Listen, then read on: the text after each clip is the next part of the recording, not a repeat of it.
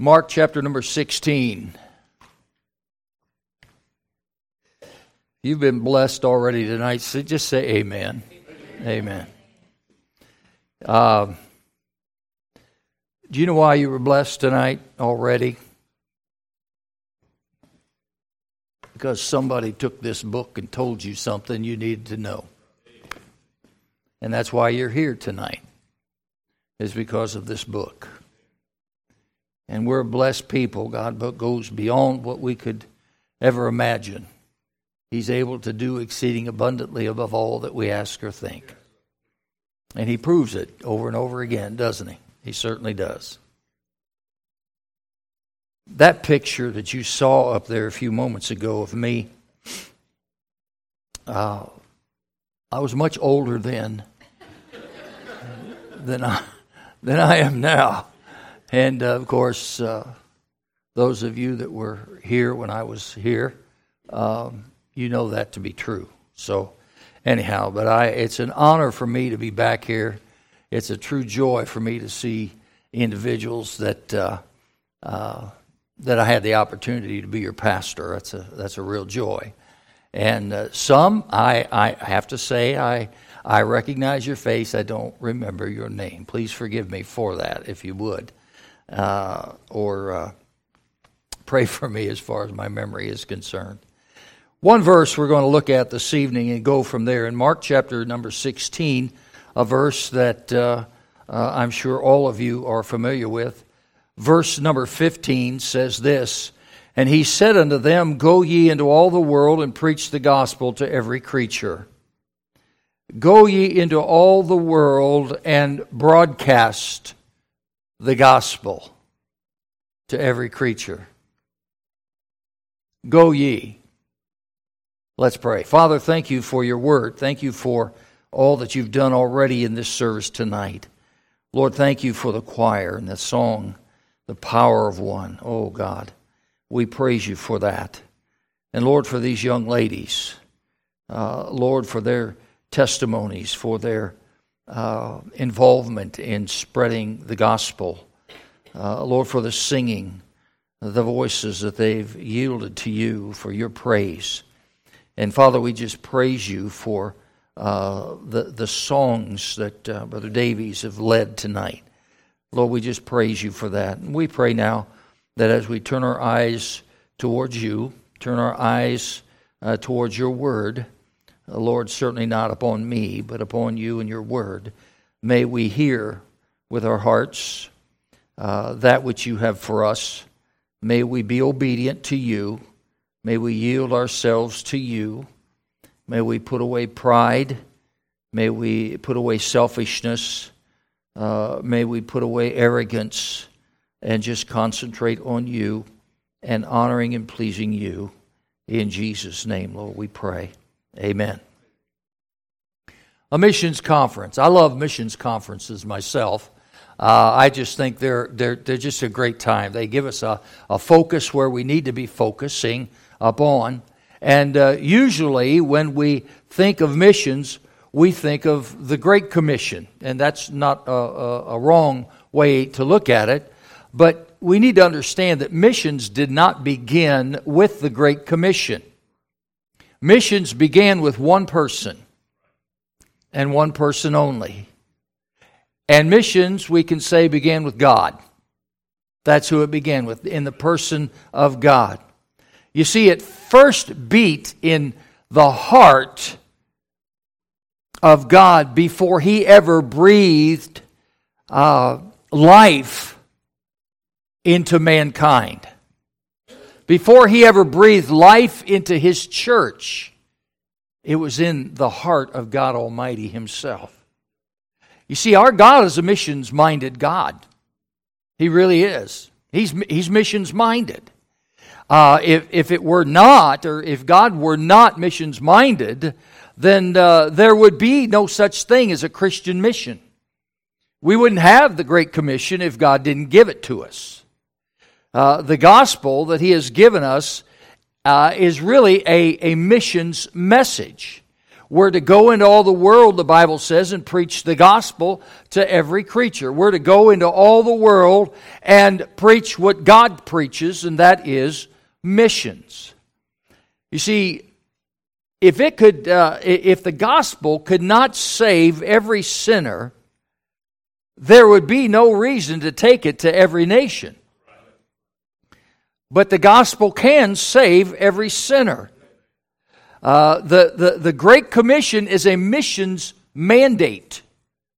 It's a command. It's not a suggestion. It's a command that too many times we'll just think, well, it's not that important. It is important.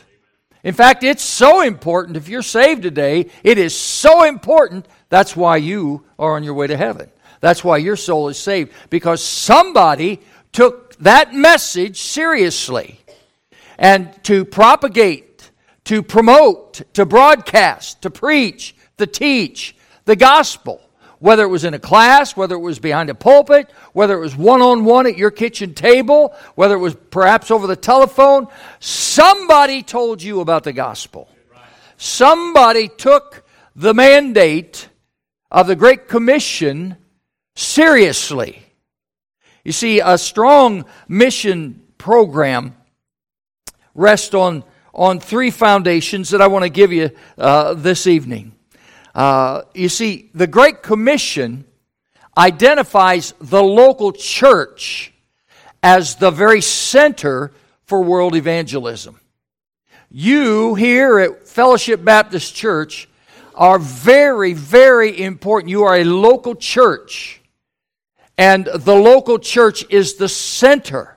This is the center, as far as your world is concerned, for world missions.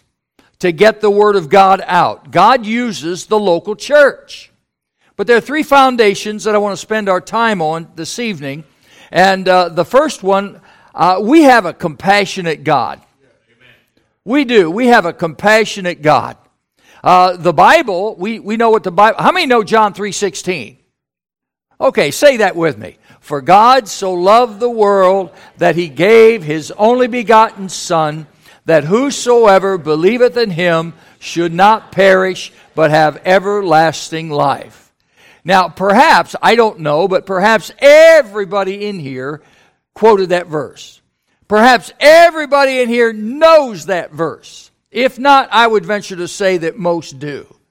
But, you know, God gives us, He is a compassionate God, He gives us a description of His love.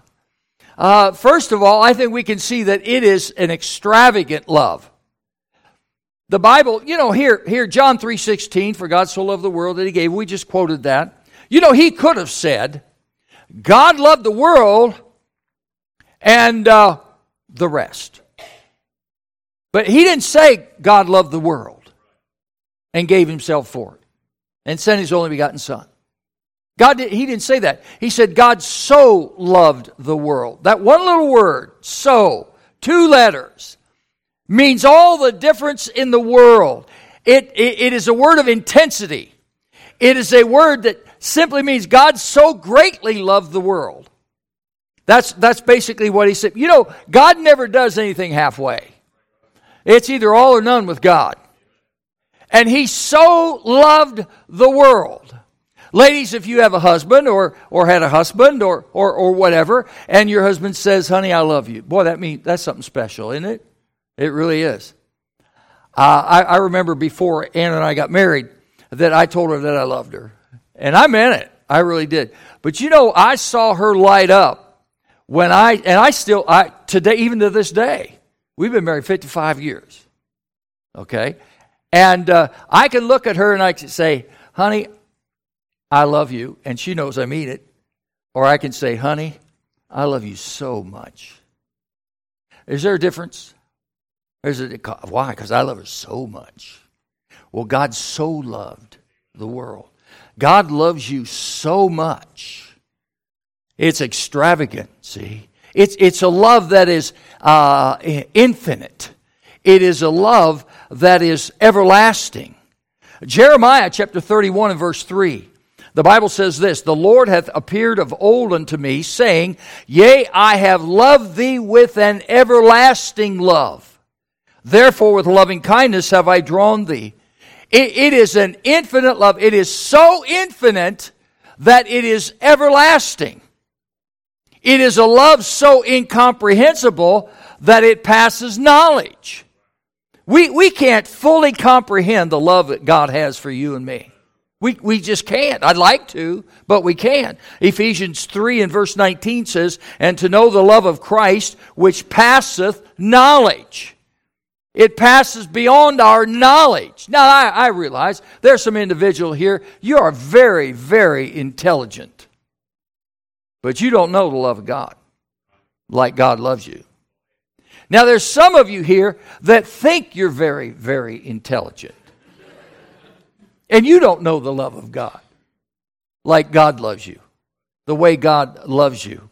I mean, it is so incomprehensible that it passes knowledge. It is so indiscriminate. God's love is so indiscriminate that it would be given to the least worthy sinner.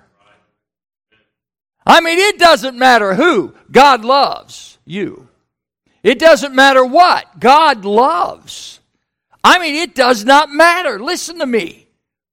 I mean, the Bible says in Romans 5:8, you probably know this, but God commendeth His love toward us. God demonstrated His love toward us. God proved His love toward us in that while we were yet sinners, Christ died for us.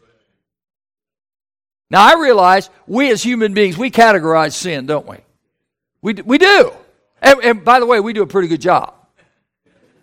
But that's not the way God looks at it. We categorize, this sin is worse than this sin, and this sin is worse than this sin. And by the way, my sin's not as bad as those sins.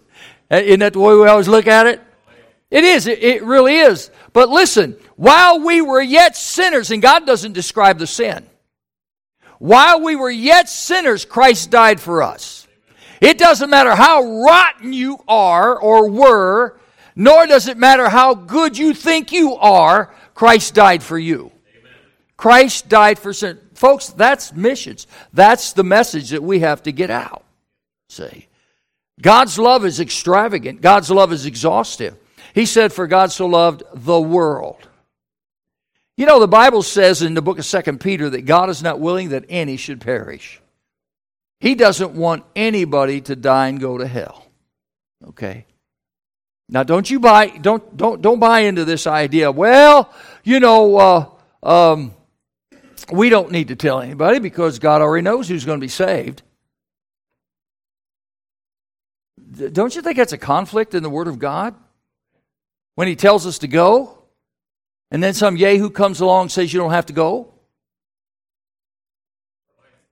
You see, the fact of the matter is, God is not willing that any should perish. Therefore, we should be willing to tell anyone and everyone if we're going to be obedient to God. Paul told Timothy there in 1 Timothy chapter 2 that he would, talking about God, would have all men to be saved. That is God's will. My friend, listen, those of us that are here tonight, if there's anyone here that's not saved, I want to tell you exactly what God wants for you tonight. He wants you to be saved. That's what He wants for you. If you're not saved, you say, well, I don't understand it all. Okay, you can understand this. This is what God wants for you. God wants you to be saved. He is not willing for you to perish. He is not willing for you to die and go to hell. We don't know what tomorrow holds. We don't know if we're going to have another opportunity tomorrow. We don't know if we're going to have another opportunity 10 minutes from now. By the way, I'm not going to be done in 10 minutes, but the fact of the matter is,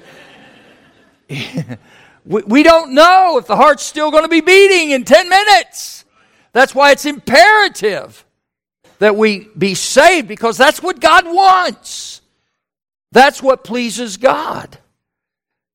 His love is extravagant. It's exhaustive with the world. It is expressive. For God so loved the world that He gave. And we saw that there in Romans chapter 5 and verse 8. We see the demonstration of God's love as well. He gave. He demonstrated that. Again, I'll use my wife and I as an example. Before we were married, I told her that I loved her, and I did. I really did. But when I gave her something, that really meant a difference to her. She knew I meant business.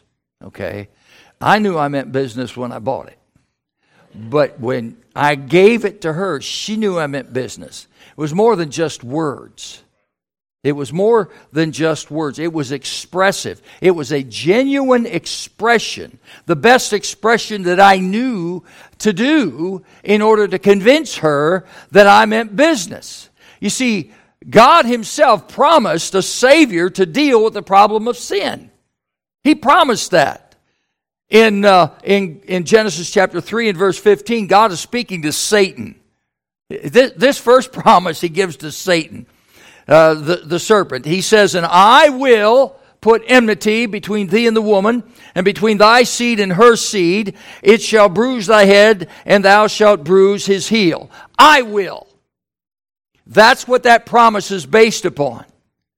And this promise was repeated. It was amplified throughout the entire Old Testament, and it rested upon the unconditional, sovereign I will of God. The young ladies that were up here tonight, they said, if He says it, that's enough. That settles it. He said, I will. That's enough. That He settled it. And by the way, He did, didn't He? It's done. He fulfilled that promise in providing a Savior to deal with the problem of sin. All of the acts of the Old Testament were performed in the fulfillment of this promise that God had in mind for mankind, for you and me, for you and I today. He provided a Savior to deal with the problem of sin. He promised Him, and He provided Him. So we can rest upon God's Word. When the plan of God was complete, God sent forth His Son to be mankind's Redeemer. When everything was the way God wanted it to be, it was time. In Galatians 4, it says, "But when the fullness of the time was come, God sent forth His Son, made of a woman made under the law, to redeem them that were under the law, that we might receive the adoption of sons." When it was the right time, God sent forth His Son for the specific purpose to redeem mankind. You see, according to the eternal purpose of God, Christ died for our sins, He was buried, and He rose again the third day, according to 1 Corinthians chapter number 15. Folks, that's the message of the gospel. That is the message of the gospel. That's what missions is all about. And a strong missions program rests on a compassionate God. And the everlasting praises of God, salvation offered on the sole condition of the faith in the finished work of Christ on the cross at Calvary. That's what the condition is. When Christ died on the cross, was it finished? Is that all that needed to be done? He said it was finished. Was it finished? What you teaching these people, folks? Jesus said it was finished. What was finished? He shed His blood. He paid the price for the penalty of sin. Did He not? Salvation was finished. Jesus wasn't. He had one more thing He wanted to do. And that's to get up out of that grave. See? And through His resurrection, we are justified. The work was done. It was finished. And that's what our salvation is based upon. We have a compassionate God. He knew exactly what to do. He knew exactly when it needed to be done. And that's the foundation, or one of the foundations of missions. But not only do we have a compassionate God, we have a compelling message. We do. Turn with me, if you would, in your Bible to the book of Romans. The book of Romans, chapter number 1. The book of Romans, chapter number 1. And I want you to notice in verse number 14. Here's what Paul is saying here. Paul is writing this. He said, I am debtor both to the Greeks and to the barbarians, both to the wise and to the unwise. So as much as in me is, I am ready to preach the gospel to you that are at Rome also. For I am not ashamed of the gospel of Christ, for it is the power of God unto salvation to everyone that believeth, to the Jew first, and also to the Greek. Paul here describes or declares that he is indebted to God to give the world the gospel of Jesus Christ. Having heard himself the greatest message in the world, he was compelled because of what he heard, because what had affected his life, he was compelled to share it with whoever he came across. I mean, that motivated him. What motivates you to tell people about Jesus Christ? Is it your fear that the preacher's going to get after you if you don't? I mean, really, what is it that motivates you? I mean, he was compelled because that man was saved. Now, he had a unique testimony. I don't have the testimony that he had as far as getting saved, but I got my own testimony. And God saved me, and God saved you, if you're saved, my friend, just the way he saved Paul. It might not have been as dramatic, but it was just as powerful. His grace is sufficient. There's no question about that. And because Paul understood what took place in his life, when Paul understood how he got saved, what it is that Jesus Christ did for him, how can I be quiet, he said. How can I not tell other people about it? You see, so great was this sense of obligation that Paul wrote down in 1 Corinthians 9 and verse 16, Yea, woe is unto me if I preach not the gospel.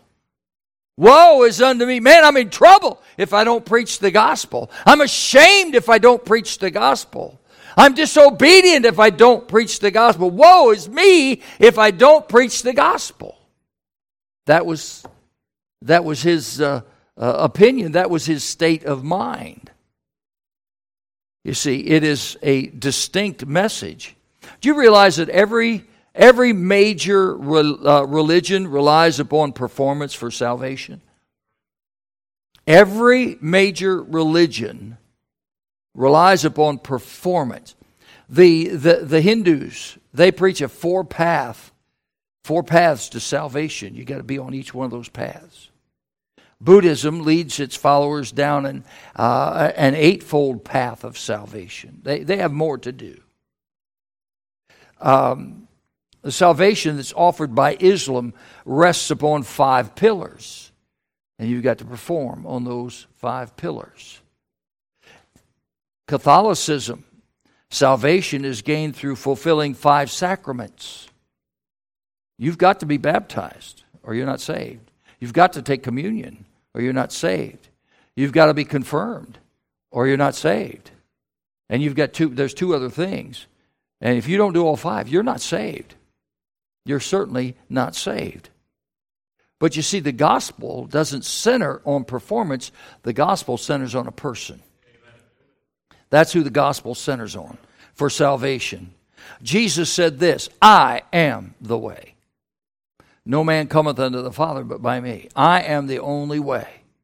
Peter declared in Acts chapter 4 in verse number 12, he said, Neither is there salvation in any other, for there is none other name under heaven given among men whereby we must be saved. Nobody else.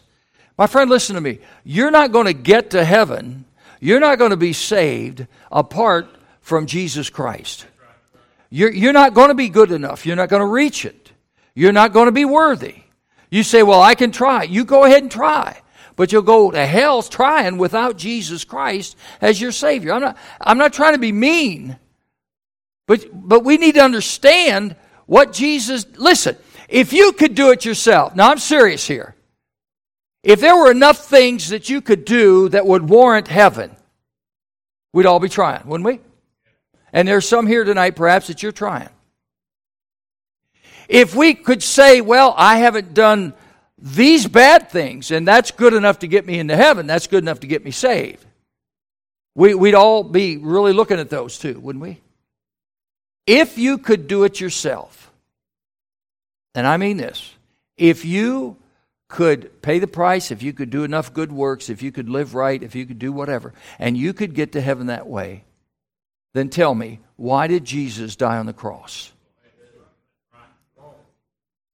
Tell me. Now, if you know, I believe me, I've talked to people, and I've asked them if you die today, or do you know you go to heaven? And they'd say, yeah. I said, how do you know? And I've had people say, well, I've been good. Maybe they have. Well, you know, I've been in church for a long time. That's wonderful. But what's that have to do with being saved? You see, the reason Jesus came to this earth to die on the cross is because we can't do it ourselves. We just cannot do it. It is a distinct message. No question about that. Paul said in Acts chapter 13 and verse number 38, he said, through this man is preached unto you the forgiveness of sins. You see, the gospel finds its source, its content, and its meaning in the person of the Lord Jesus Christ. Now, apart from Him, there's no salvation. Other messages tell men what they must do to be saved. The gospel tells men what has been done to be saved. See? And by the way, I'll get to this a little bit later, but how many, honestly now, how many have already, before you even came here tonight, you knew everything that I basically said up to this point in the message? You knew that. Now, hey, listen, don't be ashamed. Of course you did. Of course you knew that. I preached it when I was here. He preaches it and he is here. It's the same message. It doesn't change. See? It's the same one. Based upon that, not one person who knew that when they walked in those doors in the back, not one person has any excuse not to go out and tell somebody. You know enough to tell somebody. It's not a matter, well, I don't know as much as the preacher. I can't say it the way he says it. Listen, you've got the Great Commission. You tell people the gospel. You know what the gospel is. The death, the burial, the resurrection of Jesus. You knew that before you came in here. Paul was compelled. Are you compelled? I hope that you're compelled. See? It's not only a distinct message, it's a dynamic message. Romans chapter 1, verse 16 and 17, Paul said this again, for I'm not ashamed of the gospel of Christ, for it is the power of God unto salvation to everyone that believeth, to the Jew first and also to the Greek, for therein is the righteousness of God revealed from faith to faith, as it is written, the just shall live by faith. You see, my friend, the gospel is a particular message. There's many messages in the Bible, but only one of those messages qualifies as the gospel. There's only one gospel. Now there are a lot of others who claim that this is a gospel. Paul said, no, that's another gospel. We need the gospel is what we need. And the facts of the gospel, as we mentioned, are very clear. Christ died for our sins. He was buried. He rose again on the third day, having completed by Himself all that was necessary to redeem mankind. My friend, if you really understand that and believe that, you have all you need to carry out the Great Commission. You have all you need to be involved personally in missions. Is the gospel. That's a powerful, powerful message. And the gospel, my friend, is the one message that has the power to save a man from the penalty of his sins. And what's the penalty of his sins? Hell. And the gospel is the only message that will save somebody from the penalty of their sin. It's not the church. It's not baptism. It's the gospel. The gospel is the power of God unto salvation. See, but you realize that the gospel has limitations? It has limitations. The gospel cannot save until it has first been believed.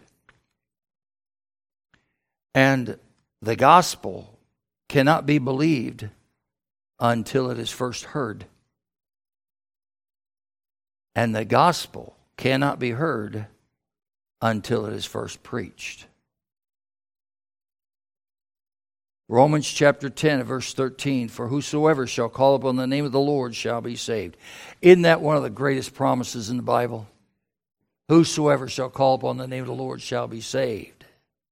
How then shall they call on him in whom they have not believed? And how shall they believe in him of whom they have not heard? And how shall they hear without a preacher? And how shall they preach except they be sent? Where are you on that? You personally, individually. Doesn't matter about the one sitting beside you, in front of you, behind you. Where are you on that? Have you called upon the name of the Lord to be saved? Have you believed in the one that you heard because somebody preached to you that was sent so you could hear? That's the way you got saved. That's the way others are going to get saved. You don't have to be an evangelist.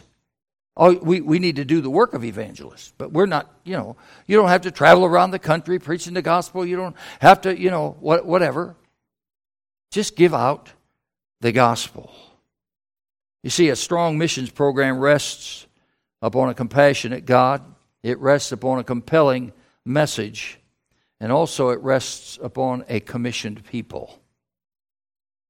Mark 16:15. Go ye into all the world, preach the gospel to every creature. Every member involved. Missions, my friend, is imperative. Jesus said, go. Didn't he? He didn't say, oh, please go. Would you go?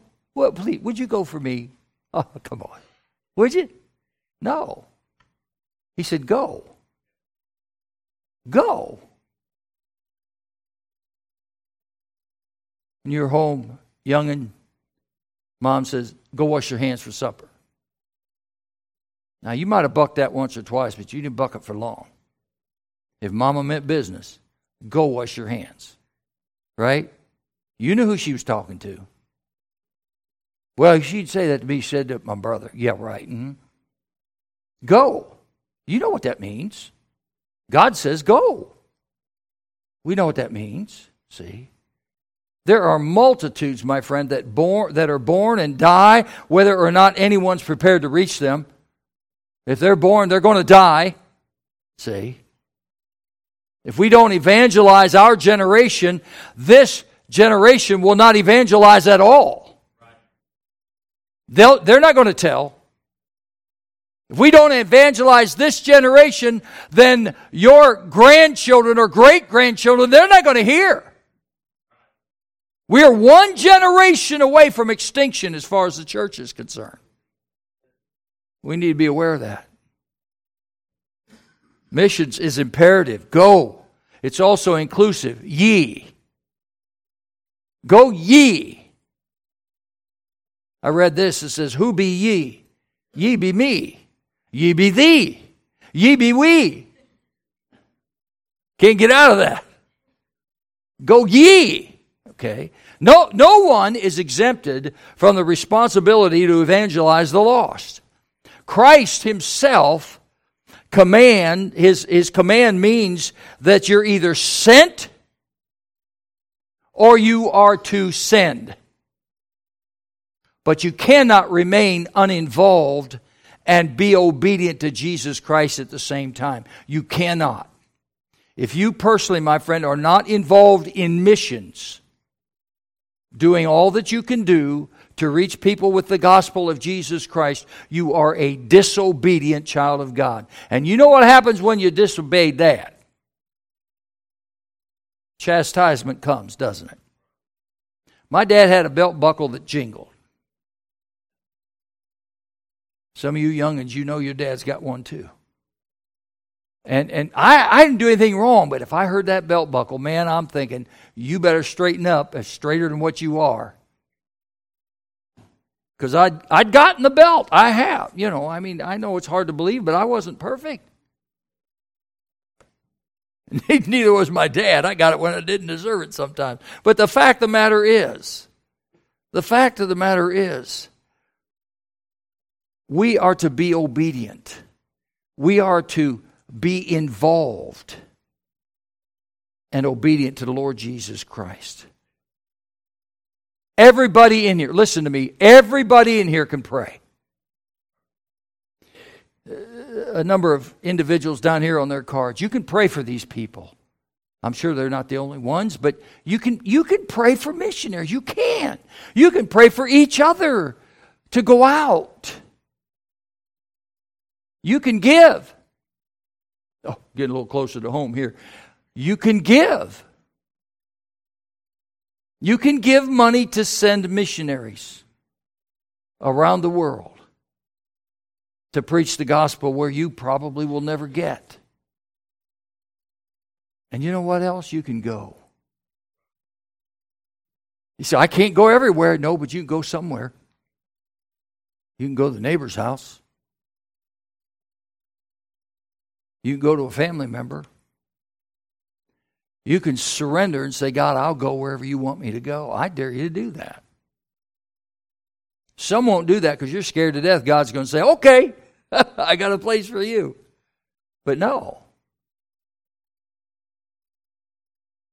We can pray. You can give, and you, my friend, can go. See, this message tonight is not about God's heart for missions,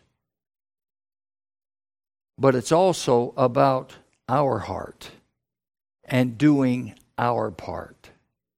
God's already done his part. He so loved that he gave. That God did that. Now it's our part to do. You see, every man is to evangelize. The domain of missions is all the world. The demand of missions is to preach to every single creature. Everybody. I read this the other day. There was a lady by the name of Alice Knight.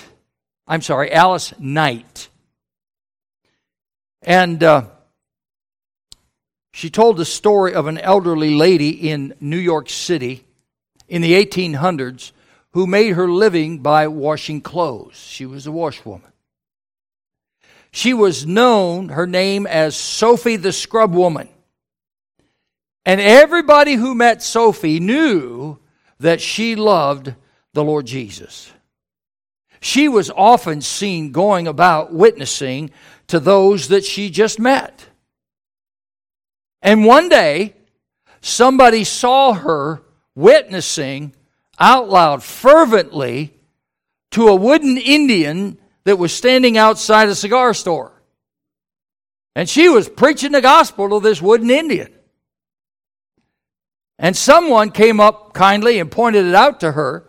And she replied, well, I didn't know I was talking to a wooden Indian about Christ. My eyesight is very poor, you know. And then she said, but you know, talking to a wooden Indian about Christ is not as bad as being a wooden Christian and never talking to anybody about the Lord Jesus.